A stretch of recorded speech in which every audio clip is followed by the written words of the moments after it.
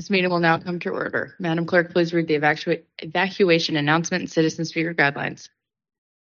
Upon activation of the emergency alarm signal, all persons should immediately exit the building. Please use the exits to the left or right front of the council chamber or the east or west stairwell outside of the rear doors of the chamber. Do not use elevators or escalators. After exiting the building, proceed to the assembly area located in front of the Department of Social Services building at 900 East Marshall Street. Citizens and employees should assist visually and hearing impaired visitors with exiting the building. Guidelines for citizen comment period and public hearings. Citizens wishing to speak during the public comment period and/or public hearings are generally allowed 3 minutes to speak. Persons speaking before the committee are not allowed to campaign for public office, promote private business ventures, use language of a personal nature which insults or demeans any person, including comments directed at public officials or staff members that are not related to their official duties, or address or question staff members directly. All questions are to be directed to the committee chair.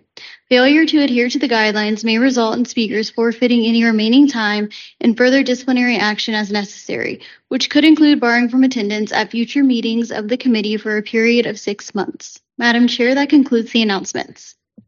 At this time, we will open the public comment period. Madam Clerk, are there any persons present to speak? There is no one that had signed up virtually. Is there anyone in the chamber who wishes to address the committee regarding items not on today's agenda? Seeing none, that concludes the public comment period. All right, we'll now move on to items for discussion.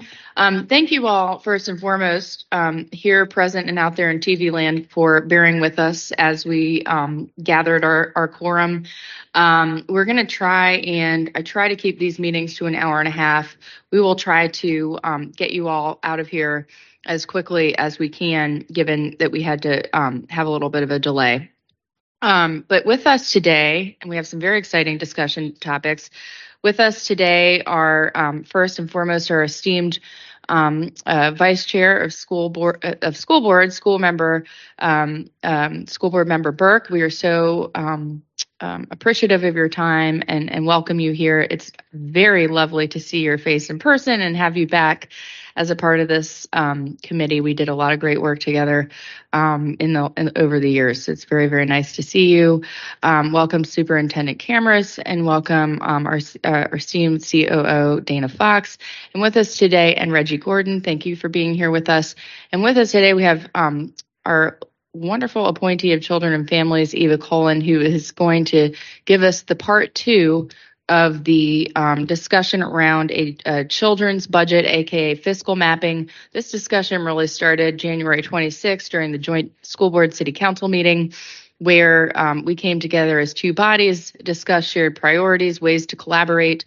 And so this is really a discussion point that came out of that meeting that we've carried forward, and hopefully a great impetus for us to look across both the RPS budget and the city budget at some point, and really do a great crosswalk of our programs that serve children and families.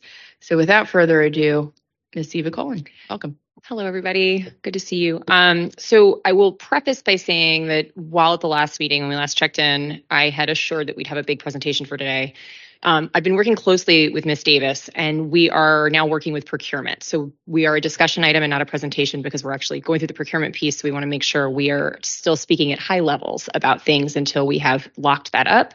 But Joyce will share a few pieces as well, a couple updates after I wrap up. But for those who are joining us on this topic for the first time, just point of reminder, when we talk about fiscal mapping, some of us, maybe more nerdy folks, get really excited about this. Like the idea of reorganizing a budget to really look at intended outcomes rather than the agencies or departments that are delivering those outcomes is pretty exciting, not just as somebody who, works in government, but when I think about being a resident of the city and trying to make sense of budgets, it can be hard to do that if you're just looking at lines that are associated with fairly bureaucratic agency or department names.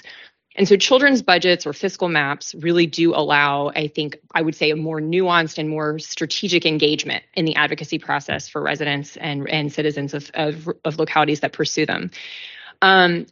is a tool for analyzing public spending, and it does support better public awareness, but it also just supports better internal education around all the different things a locality is doing, not just with local dollars, but with state funds, with federal funds, and even philanthropic funds.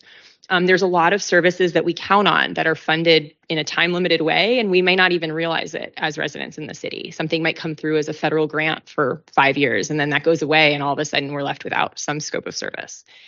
So that is to say, Joyce and I have been working on kind of aligning what goals we would be hoping to meet as the city. And some of the things that we've talked through are some of what we've already discussed a bit: shared goals and priorities, long-term planning to be aware of those investments that we have come to rely on, but that may be funded in a time-limited way, particularly those that are funded by the American Rescue Plan Act across any number of city agencies, as well as supporting strategic financing efforts. And this is something that's emerging across communities nationwide as folks look to kind of innovative ways to fund, not strictly relying on local revenue, not strictly relying on federal revenue, but really thinking through how can you strategically fund key priorities using every tool in the toolbox. And then finally, as we've done the research around fiscal mapping and in localities and states across the country, we've learned that some organizations that do this work also do an education and engagement process. So it wouldn't just be completing a fiscal map, but it could be facilitating a joint meeting of city council and school board about fiscal mapping, or about, children's budgets, or even coming down to the most granular level of like aligning on terms. We have, for instance, job titles that are the same across different departments or agencies that have different scopes of work. So let's have that conversation. And so all that is to say, the more we are digging in, I will not just speak for you, Joyce, but I think the more we talk about this, the more excited we get about what's possible for Richmond and our community more broadly. I will let Joyce take it from here to talk a little bit about where we are with procurement, because she's been owning that side of the project. But I'm happy to answer any questions after she wraps on kind of the subject matter. Good evening. Joyce Davis, Council Policy Analyst. Even I have been working on the fiscal map to analyze the funding streams to support children and youth. And we've spoken with procurement. Our goal is that maybe first of next week, we will issue the RFP, and we're hoping that at least 3 vendors will respond, one of which should have minority women and business potential, because that's the route that we're going. When we receive those, we're going to put 10 days minimum is what we can use for the solicitation. And we have researched some other vendors or various vendors so that they can respond to it. I say other because we know of 1 or 2 in the state and outside of the state, but we are going to make every attempt to contact individuals that do this type of work so that they can respond to our solicitation. And it will include the solicitation that we have put together so far gives an overview and a scope of work, the project activities, which deal with the deliverables, a document that includes our funding for children and youth that is within local Richmond, Virginia budgets, a fiscal map tool that includes all data used for the report, an interactive and visual report, final presentation provided to council, school board, and administration.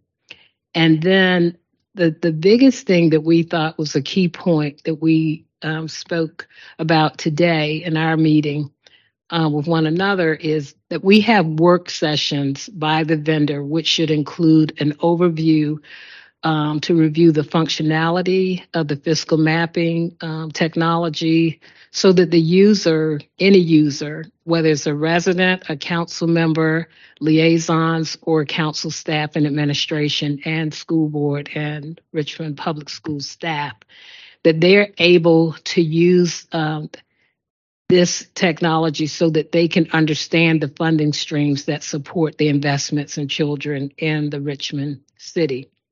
And the work sessions are requested for the vendor to demonstrate the components of the mapping technology with council, school board, and administration for a joint session so that we can move forward in understanding again the funding streams so that you can be better informed when you're making your decisions.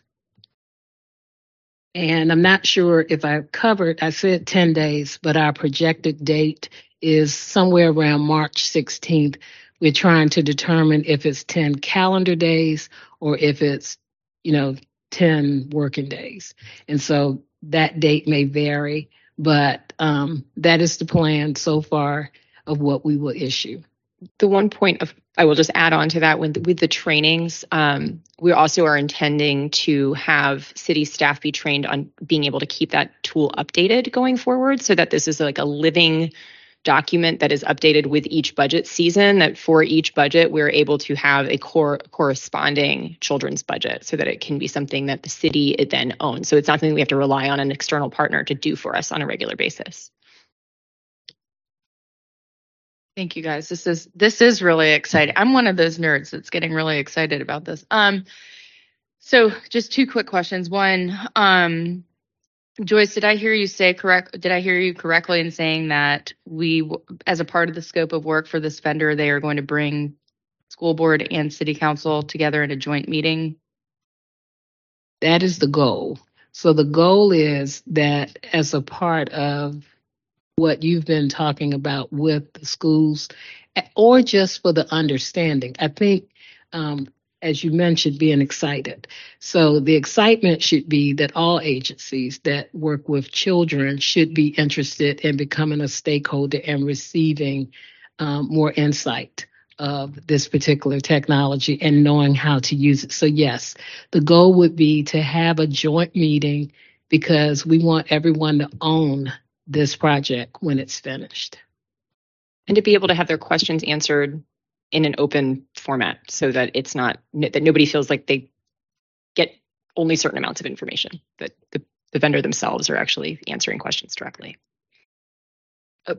Perfect. And that is really why we wanted to go down this train track in the first place, is to use this as an impetus for that collaboration. Because if we can't come together over children's mental health, well-being, and improving outcomes, then by God. So I think that's great.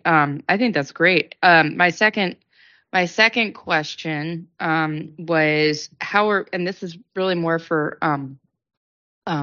Vice Chair Burke, how best to socialize this, share this with colleagues. I know I've spoken with Chair Rizzi and some other colleagues, but how best to kind of, what the preference is for the school board on how to bring this before them as well, and just share that we are engaging with this, going down this process, and we want to walk alongside them. I think that message has been shared, but would defer to you all, and we can get offline on how to do that. But just taking this as an action item from this committee, how to get that back before the school board. Okay, I see a thumbs up. Okay, committee members, questions? I just wanted to add, thank you, Chair. I wanted to kind of add a little bit in regards to what we've learned through the pandemic around some of the needs of the households that we observed really quickly. And those are not things that RPS teachers and staff and faculty can address by themselves. And so for me, it's now more around, okay, we had a light shined on this. What are we going to do about it? And to me, I think you've seen our commitment with community centers, facilities. What are the programs we need? What are the things that are needed across the entire city? Languages we need to have, other training opportunities. And that's what this really gets to. And this is not about anything in regards to otherwise supporting every student as best we can to be prepared for school, to be ready during the weekends, after school, in a safe environment, learning more and staying engaged. And that's the safest thing we can do. And that's where we all come together on what those needs are. And that's where this helps identify where there are gaps, where there are needs, and also where there might be already players doing things in certain neighborhoods and how we can either better support them or encourage them to join in other neighborhoods. And so for me, it is important because I think we can look at the communities that surround good schools and how strong they are and what makes them happen, but more importantly, what they bring to the table that might not be in other schools, just because the resources might not be the same.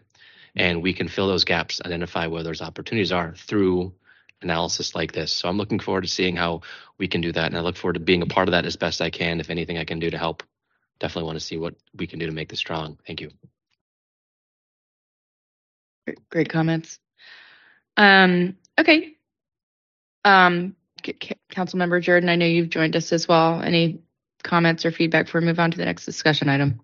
No, I just appreciate being here to see how it progresses. Thank you. All right. Thank you so much, Eva. I really appreciate all your work on this, and Joyce. It's really, really exciting stuff, and I'll look forward to getting with our school board compatriots over here after this meeting. All right. Next up on the agenda, we have our wonderful COO and superintendent joining us. And really, you guys have kind of back-to-back updates, but we'll start first with the construction timeline for George Wythe and William and Fox Elementary. Good afternoon, Madam Chair, Councilmember Addison, Councilmember Jordan. It is good to see all of you. Thank you for having us back. Very briefly on Fox, we are proceeding with the construction of the roof. That is the next element that folks will begin to see over the next couple of months. We are grateful that in conversations with the insurance company, we were able to get an initial payment to cover that. So all that work is proceeding. And then thereafter, the rest of the work. As for how that will be financed, I think there are a number of different options available to us, either accessing the $200 million that the city has set aside in terms of construction debt capacity as of July 1. There are some state grants that we are applying to. So a number of different avenues to ensure that we're able to complete the renovation.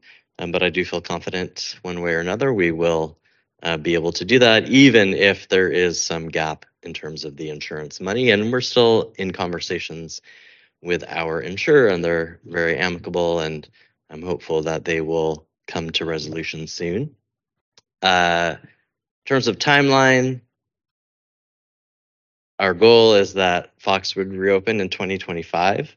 I'm not sure yet if that's the fall or the winter, but obviously we're going to do everything we can to move as expeditiously as possible.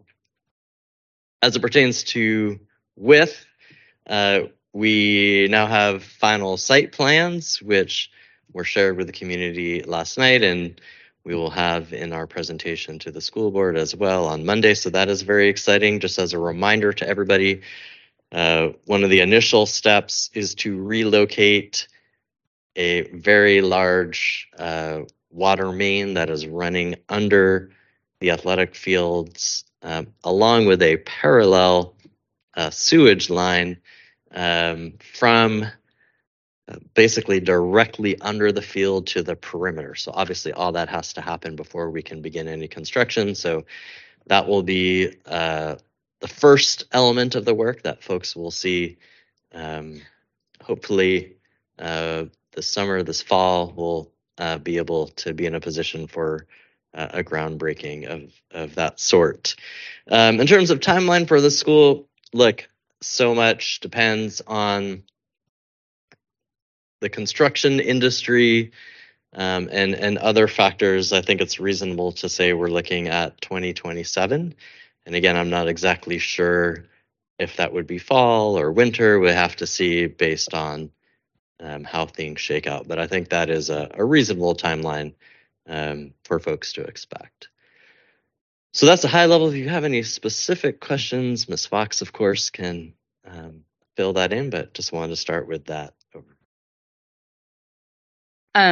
Okay, so starting with Fox, the school construction grant, do we know how much the city of Richmond would be eligible for? Have we done any? I don't know, but I'll call Ms. Fox up.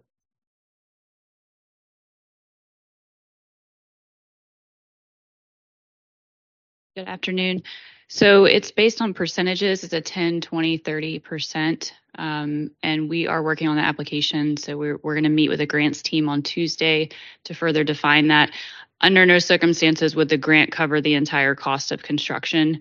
And it's only limited to certain things. It would be for the construction costs, but doesn't cover everything in totality. But it's percentages of the total cost of construction, not to exceed $100 million.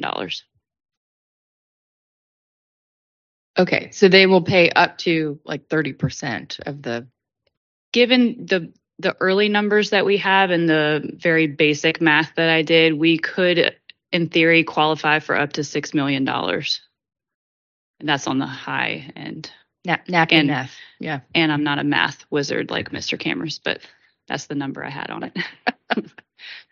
Neither. I can't lay claim to that myself either. For George with the infrastructure, we've called that our $20 million problem now for a very long time. Do we actually have a budget estimate of of what that will cost? And is that included in the totals that were sent over in the memo to us on the 23rd of February? Are you asking just about the site costs for the relocation of the pipe? The site costs, the replacement, all of that kind of infrastructure work that's taking place. I don't have numbers for that quite yet because we are still in conversations with the city about the size of the pipe. The city is requesting that we upsize the pipe from 72 inch to, I believe, a 96 inch pipe. So we have not completed those calculations to give you a number firmly on that. But I mean, just for the site work alone for the relocation of the pipe will be several $1 million for that piece. And that is not included in the total estimate of the school construction, correct? So we have to, that would be additional CIP monies from the city? No, that's included, but I didn't want to say site costs because site costs are also the athletic facilities that we do after the fact. So, and there's after the demolition. So when it says site costs, that doesn't just mean the pipe, but we don't have it broken out quite yet. That was just a rough estimate. But now with conversations and changing some things, I don't have a set number just on the pipe work.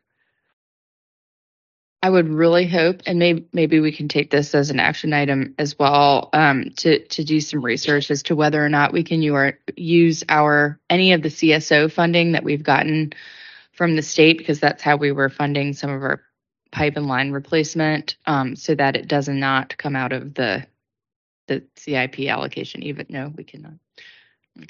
Yeah, I just wanted to clarify the numbers that we provided in response to the mayor's inquiry were all inclusive, but they did not include an upsizing of the pipe. So that is an additional potential cost for the project. So I just wanted to clarify that.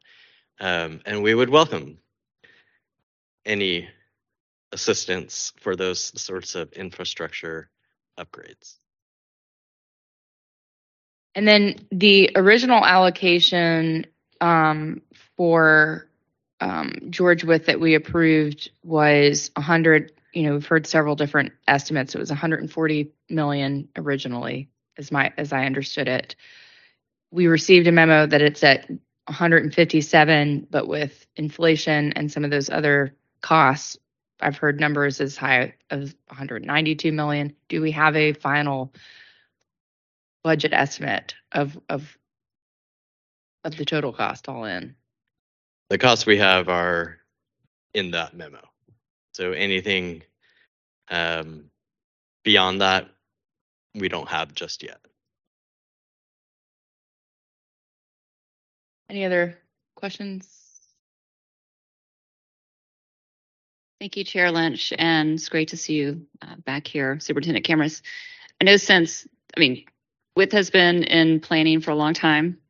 Since that initial planning happened and the prototype design was chosen, we do have the IRA Act, and I don't know all of the things that are in it, but I felt like there were funding opportunities for schools, in addition to government buildings, to choose, energy efficient equipment or solar, things like that. Do you guys have the capacity with your grants team to look at things like that, or do you need assistance from the city? Councilmember Jordan, could you articulate what you were referencing? Yes, what I'm wondering is, does RPS have, you mentioned you're having a meeting with grants to talk about the construction grants. We know there's a trove of money coming down from the federal government in the Inflation Reduction Act having to do with trying to build a greener country. Some of those things have to do with HVAC systems, being able to install solar. And I'm just wondering, to the extent that every single dollar is precious and anything we can offload to a grant or something from the federal government, we want to make sure we're not missing those opportunities. So my question to you is that something your guys are pursuing with or other facilities? Because we have so much deferred maintenance. Or do you need help from our sustainability director or our grants administrators? We would certainly welcome any assistance. Okay. Our grants folks are pretty strapped. I will note, while I don't know every piece of the Inflation Reduction Act, there was actually very little in the Inflation Reduction Act for schools. Okay. It was mostly for other infrastructure. In fact, a lot of the school-based pieces were cut out during the budget discussions. So, and my sense is that would probably flow to the state, and then there would be some sort of process. We'll certainly take a look at it. But yes, we'd welcome any support the city can provide. Thank you. And what, just one last piece. I know that you said we don't have an exact timeline on George Wythe, but generally, when are we tracking for the opening of? The ideal would be the fall of 27. Okay. Every time I hear that, it hurts my heart a little bit. I'm sorry. So the athletic field, I did get a question about the athletic fields. When, because the plan is to build where the athletic, where are students, or is there a plan for students to use like Huguenot High School during the next, when that's Yeah, happening? we're working through utilization of another school's facilities during that time. All right, well, we will roll right into the school board budget update. You all have a budget for us. We do, yes. All right, let's talk about it. Yes, I'm grateful to the school board. They approved a budget at our last board meeting. It has been submitted to the mayor. The requested increase is just shy of 29 million over our current budget. As we've discussed, the lion's share of that, about 24 million, is for the obligations of our collective bargaining agreements, primarily our teachers, but also our instructional assistants, our school nutrition staff, and our care and safety staff. There is also a little bit of money to support student wellness, as well as our English learner students, and some funds for several other priorities that the board had articulated. And then finally, funds to save some positions that are currently sitting on ARP dollars. These are pretty bread and butter positions like bus drivers and nurses and such, which frankly we added because we needed them. And our hope was that over time we would be able to identify the funds to keep them. I will say, as you all know, the state budget is a big question mark right now, which will have a massive impact on RPS. If the Senate version or something close to it were to be enacted, it would be millions more for RPS. If something closer to the House version, which the governor has articulated is his preference, it could result in a reduction for RPS. So obviously, when the General Assembly comes back into session and makes those decisions, that will be very, very important for us. So the total budget ask coming before city council is? I don't have the exact number memorized, but it's about 29 million over current funding level. And what would the, say the House version passes, what would that bring us up to? If the Senate version were to pass, we would see an additional roughly 16 million. If the House version were to pass, we may actually see a reduction of several million. So then we would have to add that to the 29 million, that reduction, correct? That, or we would need to take further cuts. Okay. Members, any? If I may, Madam Chair, I just want to note again for the record, the city has been very generous to RPS. And I think it's important for the public to hear that. Truly, it's the state that has lagged behind. And that is why the JLARC study that is going to be published next year, which looks at funding for schools in the Commonwealth of Virginia, is so important. Quite frankly, the way it is done right now is broken and disadvantages places like Richmond. And so if anybody is watching and you want to advocate and push, really, please direct that energy towards the General Assembly and focusing on getting as close to the Senate version of the budget as possible. I mean, hopefully optimistic about that. Councilmember Jordan. Thank you, Chair Lynch. I had a question that had been sent to me. I'm trying to understand the virtual academy piece, and it seemed like there was some back and forth in the budget deliberations, at least to the extent I watched it on the school board work session. What I feel like I heard in those work sessions was that our virtual academy only went to 8th grade because there was the Virginia virtual option and everyone could just opt into that. Why? And it sounded like that it was only high school, but isn't virtual Virginia K through 12? And why are we recreating what they're offering? Thank you. So the virtual program run by the state does span more grades than just high school. However, two important considerations. One, there's a tuition cost, so it's not free. Two, we found that many of our students who participated in that were not particularly successful. It is a highly independent experience for students. And so students who need a lot of support, who may not be on grade level, struggled rather significantly, and many of them were actually removed by the state program because of their performance. And so while that is certainly an option, I'm not sure it is the best option for many of our students. And again, it is not a free option. So currently the Virtual Academy does serve K to 12 with the caveat that the 9 through 12 students are participating in coursework from the state virtual program, but they're supported by actual FTEs as well as part of the Virtual Academy to help them through that process. Hope that clarifies. Councilmember Addison. Thank you. How much budgetarily annually is the Virtual Academy? Right now, it's about $3 million. Okay. And it's currently in this fiscal year funded on ARP dollars. It is part of the ask of additional funds to move it over to operating dollars, as the school board last year enacted policy to convert it into an actual school of record. Okay, understood. Thank you. Do they take attendance at this, the Virtual Academy? They do. How do they follow up on absenteeism and enforce that the students are actually participating? As with other schools, by communicating with the families and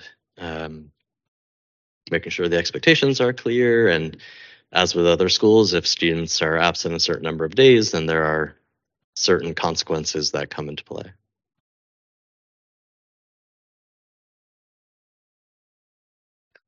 Thank you so much, Superintendent Cameras. I appreciate that. All the updates. We will look forward to more conversation, more to come. And yes, we have always fully funded. Well, since 2016, we've always fully funded RPS. Since you've been in office, yes, I stand corrected. Always fully funded RPS, and One exercise that may be a worthwhile one, because we tend to do this every year, is you usually come and update us on the Dreams for RPS strategic plan and where things stand in that plan, what we've funded. We've tended to use that as a benchmark document for us to measure our progress. I think in our coming meetings, and I'll talk with the president and vice president about how they would like to handle that, if they would like to have that as an OD item or however we want to have it before us, but to get the update on Dreams for RPS. And as a point of clarification, when is the last time the school board looked at that strategic plan and discussed it and looked at the metrics, et cetera? Yes, so we do periodic updates on the 10 goals within Dreams for RPS, but to the broader question of the need to do some resetting post-pandemic, we agree. And so we've been talking about a process to engage the community on, in essence, Dreams for RPS 2.0. As I've shared with the board and as is publicly known, we are very far from our targets that we set 5 years ago, in no small part due to the fact that we spent nearly 3 years going through a once-in-a-century pandemic. So we really need to reset our baseline and set new achievement targets going forward. And so that's what I hope we'll do over the next several months.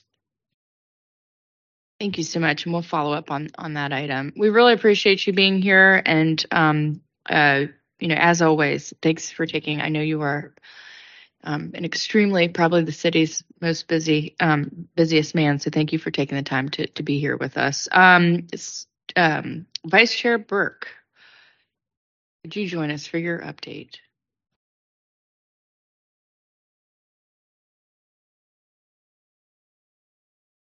Good afternoon, everyone. Cheryl Burke is delighted to be here with you this afternoon, and always, as our superintendent stated, it's always a pleasure to connect with the city because you all have been very attentive, and I love the idea of moving forward as partners. Your first agenda item in terms of how we can work together, the meeting that we did have earlier, it was most effective. And it's great that we are addressing the whole child. So I thank you for that. All right, RPS update. Just a quick overview. Well, tonight we're having our mid-year graduation. If you'd like to join us at 6:00 p.m. at Huguenot High School. So we're excited about that. Those students that have completed their classwork and requirements will be celebrated tonight at Huguenot High School for the entire city of Richmond. Our 23-24 school calendar was approved, and students will attend school late August through late May. If you want the dates, I'll send that to you later. I think the 31st is the last day for the 23-24 school year. May 31st. Okay, thank you so much.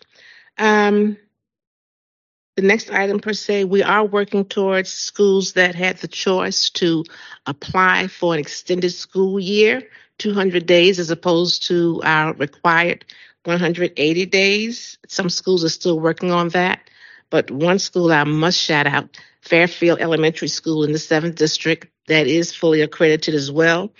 96% of the faculty and staff are ready to move forward. And I think they have less than maybe 20 parents that they have not talked to yet, but maybe as of tomorrow, it will be done completely.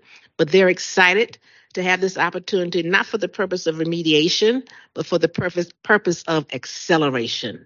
The opportunity to teach every child is a gifted and talented student. So I commend that staff and team for a job well done. And I promise you, we're going to see great results if the board approves that. All right, my next item is the task force on Latino and the English learner students did pass at our last school board meeting. So we are looking forward to continuing the partnership and providing, meeting the needs of our students because our population number changes every day. So we're delighted that that committee that did involve school board persons, people from the community, parents, students, collectively, there will be in place the opportunity to better support our children that are coming to us new to this country. And the next to the last item is mid-year data is looking pretty good in reading and math. Across the board, we've seen gains, some higher than others, but the main thing is that we're moving forward in a positive manner in terms of calming down per se. COVID isn't completely gone, but it's taken us a while to get our feet in it correctly and feeling good about what we're doing, but also having the resources in place. So mid-year data, according to the SOL assessments that we give, standards of learning, it looks great. It looks better. We're not 100%. And if we were 100%, then something's wrong. But we see gains, and that's the important part. And my last item is a challenge for us continues to be attendance. As we all know, not just here in the city of Richmond, but across the country. A lot of persons still are not comfortable in having their students to come to school, their children to school every day. And there are other barriers as well, as Councilman Edison mentioned earlier. So I look forward to the opportunity to work collectively together, the housing, the neighborhoods, the health department, the schools, working together as to how we can better support our children, knowing that it's important, and their parents, that they come to school every day. And we can take it from there once they come, but they have to come. And that is a challenge. We have people in the communities every day from Richmond Public Schools and volunteer organizations as well to try and get our students to, we have persons, we call it a walking school bus. But you can walk to the school. They don't have to take the school bus. But those persons are knocking on the doors. I've walked with them, so I know what they're going through just to get the students. Okay, John, it's time to get up. It's time to get ready for school. We're going to walk down the street and we'll come back and get you. And the parents are there saying, oh, we've been waiting for you. But it's a delightful walk with the students because you get to hear how they're, but by the time they get to the door, if something was bothering them, we've solved it on our way to school walking. Do you have any questions of me? And that's not everything, but I think that's a good overview. So wonderful highlights. Thanks, Vice Chair Burke. You mentioned the extended day schools, and hats off to Fairfield, and I think we're close in some of my district schools too. Yes. Is there a do we know how many schools have opted to do that yet? Is there a list, like a full list? Is there a what? Is there a list of the schools that have opted to do the extended day? Yes. Superintendent Cameras. Thank you, Madam Vice Chair. We currently have 3 schools that are still under consideration: Fairfield Court Elementary, Overby Shepherd Elementary on the north side, and Cardinal Elementary on the south side. They are all in the family engagement phase, so families are learning about it and they are voting. And no school, or I will not bring any of the 3 schools to the board for formal consideration unless they have at a minimum majority support from their families. So far, Fairfield Court is furthest along in that process, and I'm hoping to be able to bring them forward on Monday. And then the other 2 shortly thereafter. And there's no limit. Is there a limit to how many schools can opt for extended day, or is it? Just to clarify, this is extended year. Yeah. So we're going to a 200-day instructional calendar. So these schools would actually start in late July. Well, we are limited by the amount of money that we have. So this is a pilot that will be funded with the ARP dollars, but this is exactly the kind of thing that ARP dollars are intended for, to catalyze bold responses to the pandemic. And I do think this is going to be a very powerful response. And so we will see how it goes. And if the data bears it out, if our kids are doing significantly better, then I think we make the case to the state, to the city, whomever, the federal government, that we need additional funding to expand it and maintain it. Thank you so much, Superintendent, and thank you so much, Vice Chair Burt. Councilmember Jordan, did you ever let him? Okay. Well, thank you so much for joining us. As always, look forward to working with you on the children's budget, and we'll get offline and figure out how to carry that conversation forward. Thank you. Thank you so very much for the opportunity. Madam Clerk, let's read the papers for consideration. The item for consideration is item 1, ordinance 2023-056, to authorize the CAO to execute a grant contract between the city and Bridging the Gap in Virginia for implementing a solar panel training program in the city. That paper is before the committee. With the patrons, do I see anyone? Oh, I see DCAO Gordon. Would you like to introduce this paper? Good afternoon, Chair Lynch, Councilman Edison and Jordan, Reggie Gordon, DCAO for Human Services. I just rise in full support of this ordinance. We know Richard Walker and Bridging the Gap in Virginia. The reason I'm excited about it is not only because he's a partner of ours, but because he really gets the wealth building framework and recognizing that in order to get people up the ladder to some sort of stability, they need to be engaged in career pathways that will lead them to that level of financial stability and be innovative in the process. So he's a futurist, and we're glad to partner with him. And he's here today if you'd like to hear from him. Thank you so much, DCAO Gordon. Are there persons who wish to speak in opposition of this paper?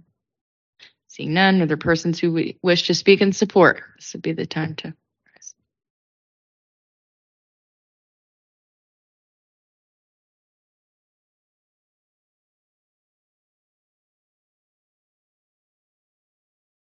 Richard Walker, founder and CEO of Bridging the Gap in Virginia. We've had a long-standing relationship with the Office of Community Wealth Building.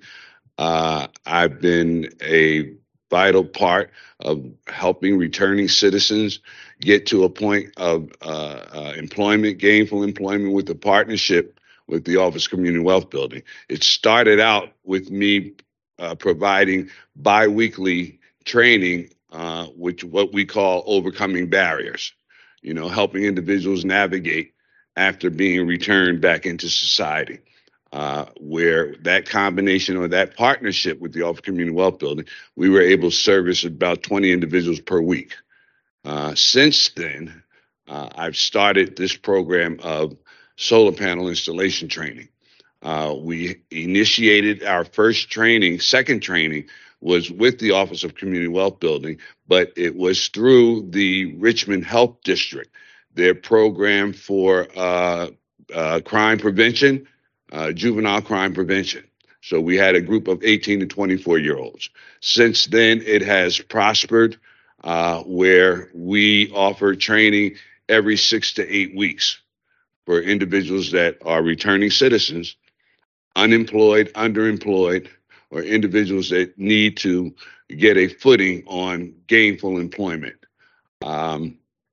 We've also partnered outside of the Richmond, where there's community gardens where we've been able to create an irrigation system for them through electrical water pumps and through being powered through solar. So they get a hands-on as well as book knowledge in a 40-hour period for 1 week. Upon completion of the training, they are eligible for the NAPCEP exam, which is the North American Bureau of Certified Electric Energy Practitioners. And that will get them gainfully employed throughout the entire country and beyond the United States. We're excited about the training. I just received an award, in fact, from the Virginia Renewable Energy Alliance. I received the Leadership Award for 2022 as a direct result of the innovative training that we did in order to attract individuals that are in the marginalized communities. Thank you. And I had the pleasure of meeting Mr. Walker. Your program is phenomenal. I wish we could, have Millions more like it. It's just wonderful. Thank you for doing what you're doing and, Thank and you. your innumerable contributions to the community. And if I would, we're in discussion of forging an apprenticeship program for solar as well. And I'm more excited about that because it's bringing in other entities within the Central Virginia region to participate in this apprenticeship program, like the Adult Evening Tech Center. We're in discussion with them that they have a participate in this. So individuals already having electrical skills they're getting from the tech center, and we're just going to combine the solar with that as a apprenticeship program that they can move forward. Wonderful. Thank you. That's phenomenal. Bring it back to committee for discussion. Councilmember Addison. Yes, I think it's programs like this with the passion of the structure around what you've done that we need to be organizing, supporting, and finding more of.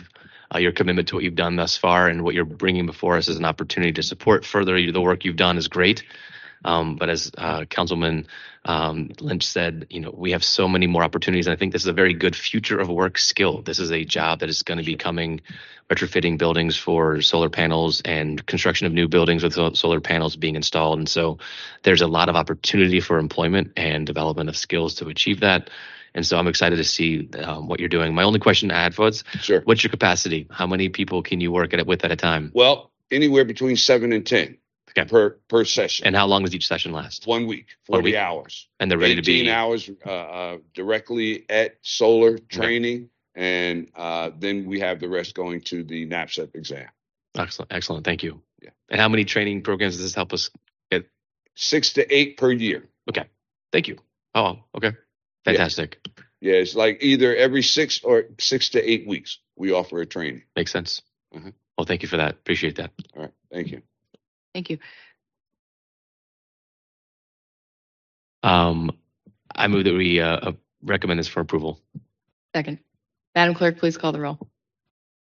The committee is voting on the motion to forward item 1, ordinance 2023-056 to council with a recommendation to approve. Member Addison? Aye. Chair Lynch? Aye. That motion has been approved. All right, wonderful. Before I move on to the staff report, just a little bit of committee business. There's a couple of agenda items that I wanted to discuss with you all and bringing them before this committee.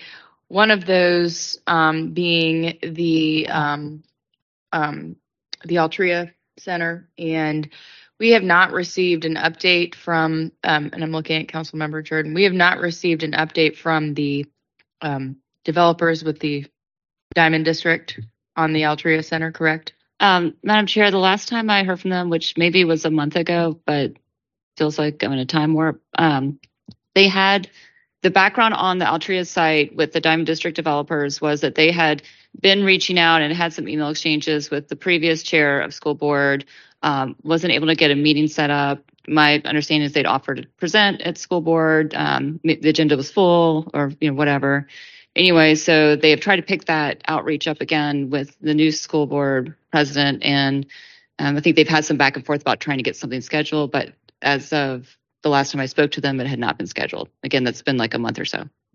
Committee members, would it be the pleasure of the committee to have the Altria Theater, my goodness gracious, the Altria Career and Tech Center, and just kind of the larger plan around tech and career advancement in this committee? I would say yes. I have been working on a development of a kind of a working draft of a public-private partnership conversation around the needs for workforce, most notably around the opportunity for community wealth building and supporting, I think, our community benefits initiatives. We want to support hire local. Well, the only way to hire local is if we're training people to be hired local. And I think this is a great opportunity to bring those things together. I know there are a lot of partners that would like to support what information should be done around how to develop and build this. I think the time was yesterday in regards to what we can see put in here.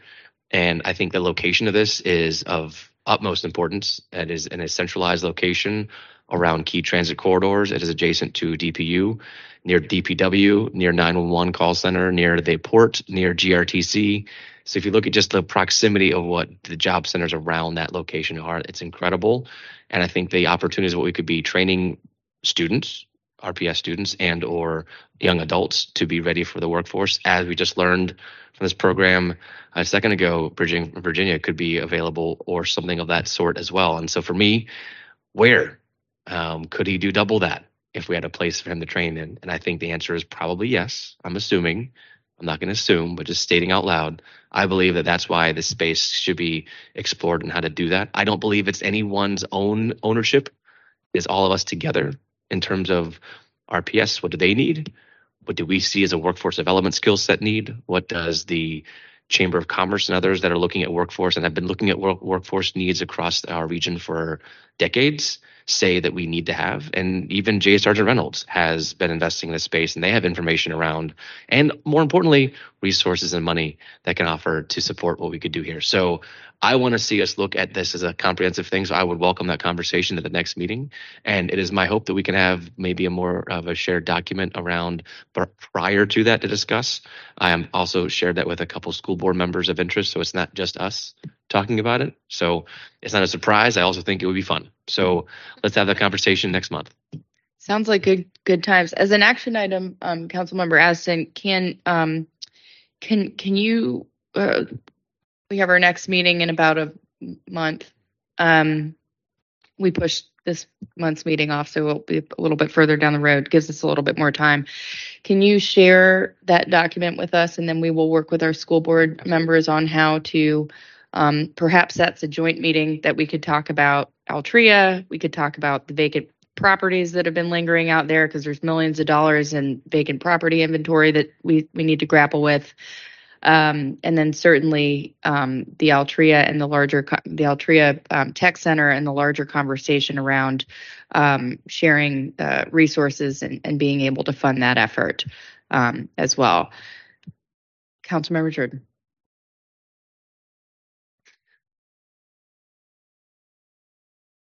Good with that. The second topic that I wanted to bring before this or vet with members was the out of school time, universal pre-K effort, and Head Start initiatives within RPS. Deeply concerning. We've lost a leader, and that everyone saw the news that we lost our program leader for Head Start. I have yet to get an update from that program or from RPS regarding metrics, program, the federal Head Start requirements, for which there are many, where the grant is, how much we're eligible for, all of which are extremely important details that need to come before not only City Council, but RPS and the school board. So I would like to have that as a agenda item. I'm looking at members to see what their pleasure is. Sure. I think Councilmember Newbill, given her level of expertise, I did have an opportunity to speak with her. She's not with us today, and I won't speak for her, but I think we got an amen from her on that one as well. Sounds about right. That sounds an appropriate answer response from her. Committee members, if there are any other suggestions for agenda topics, we can vet them now. Nope. Seeing none. Joyce, would you proceed on with our staff report before we close out? Staff report, Joyce Davis, Council Policy Analyst, has been submitted, and there are no more comments to add. Madam Chair. Let's move on to approval of the minutes. Perfect.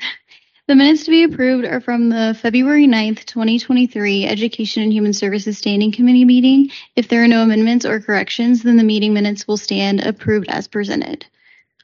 Thank you, Matt. Those minutes have been approved. Thank you, Madam Clerk. This meeting now stands adjourned.